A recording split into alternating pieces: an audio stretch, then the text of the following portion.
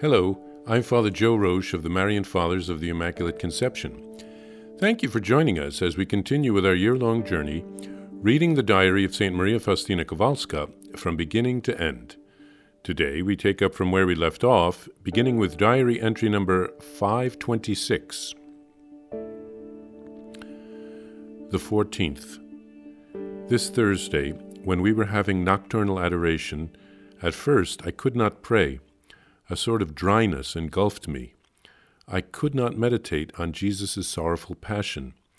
So I lay prostrate and offered the most sorrowful passion of the Lord Jesus to the Heavenly Father in reparation for the sins of all the world. When I got to my feet after this prayer and walked to my kneeler, I suddenly saw Jesus next to it. The Lord Jesus appeared as he was during the scourging. In his hands he was holding a white garment, with which he clothed me, and a cord with which he girded me, and he covered me with a red cloak, like the one he was clothed with during his passion, and a veil of the same color. And he said to me, "This is how you and your companions are to be clothed. My life from birth to death on the cross will be the rule for you. Fix your eyes upon me and live according to what you see. I desire that you penetrate into my spirit more deeply and understand that I am meek and humble of heart." On one occasion, I felt an urge to set to work and fulfill whatever God is demanding of me. I entered the chapel for a moment and heard a voice in my soul saying, "Why are you afraid? Do you think that I will not have enough omnipotence to support you?"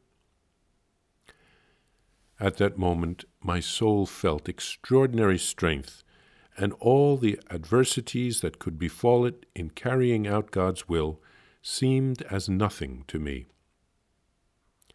On Friday, during Mass, when my soul was flooded with God's happiness, I heard these words in my soul: "My mercy has passed into souls through the divine human heart of Jesus, as a ray from the sun passes through crystal."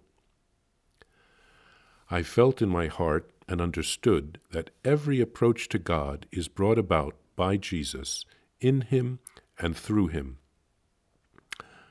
On the evening of the last day, November 15th, of the novena at Ostrobrama, after the singing of the litany, one of the priests exposed the Blessed Sacrament in the monstrance. When he placed it on the altar, I immediately saw the infant Jesus stretching out his little arms, first of all toward his mother, who at that time had taken on a living appearance. When the Mother of God was speaking to me, Jesus stretched out his tiny hands toward the congregation. The Blessed Mother was telling me to accept all that God asked of me like a little child, without questioning. Otherwise, it would not be pleasing to God.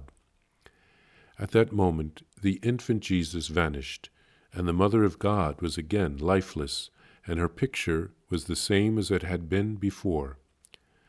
But my soul was filled with great joy and gladness, and I said to the Lord, "Do with me as you please. I am ready for everything.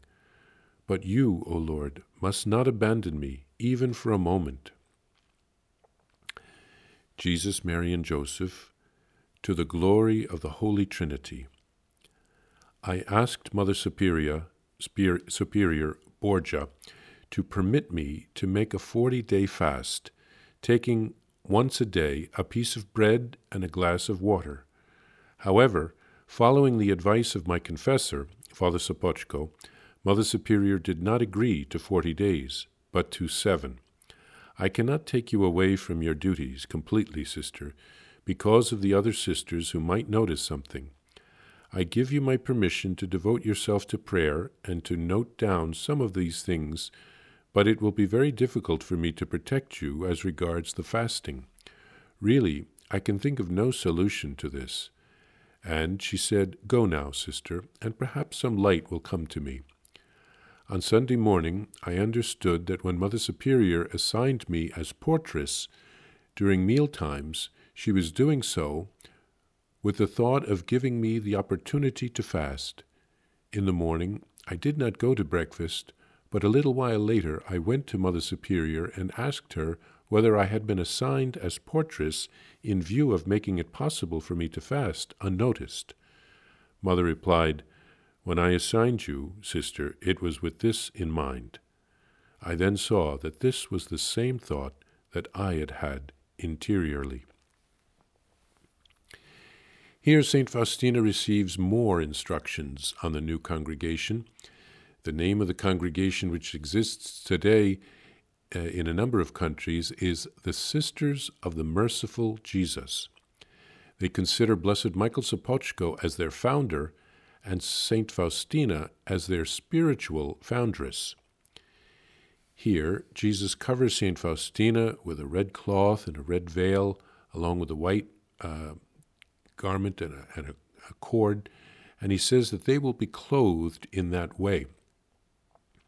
The habit, however, that the sisters wear today is a traditional dark-colored veil and habit, but they do wear a crucifix around their necks which hangs on a red cord. Jesus' life from birth to death is to be the rule of life for them. They are to meditate on his life.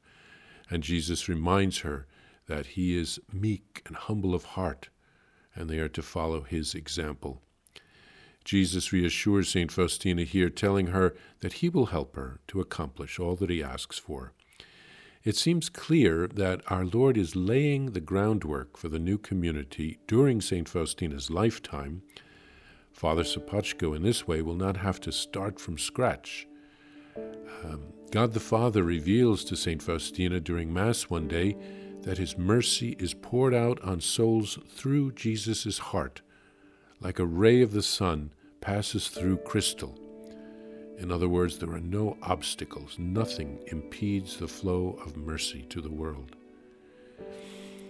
St. Faustina mentions the feast of Osta Brahma, meaning the Eastern Gate.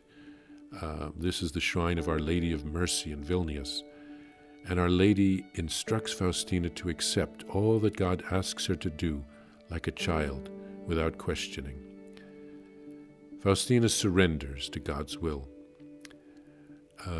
St. Faustina apparently asked for permission to fast for 40 days as a way to begin making preparations for the new community.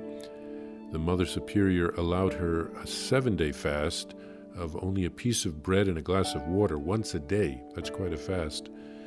But then she was assigned as the portress to answer the door during meals, and in this way she would be able to do some fasting without being missed by the other sisters. We're reminded of Jesus making a 40-day fast in the desert as the beginning of his public ministry. So we do have to admire the sacrifices that St. Faustina was willing to make to accomplish God's will.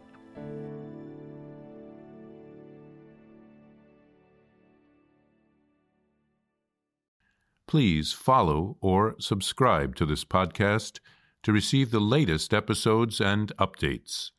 If you have enjoyed this podcast, I invite you to leave a review.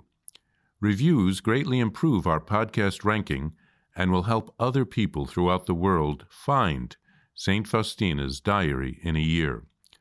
Remember, Jesus promised St. Faustina in Diary number 1075, souls who spread the honor of divine mercy are protected by God like an infant by a gentle mother. Please help us spread the message of divine mercy. Thank you, and God bless you. Visit shopmercy.org to order your copy of Divine Mercy in My Soul, the Diary of St. Maria Faustina Kowalska.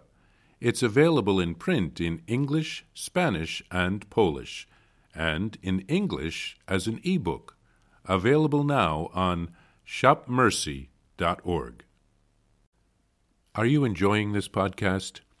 I invite you to listen to more shows brought to you by the Marian Fathers of the Immaculate Conception. Join us daily for enriching spiritual content which will help you on your journey with Jesus Christ. Simply visit DivineMercyPlus.org for a complete list of our shows. That's DivineMercyPlus.org.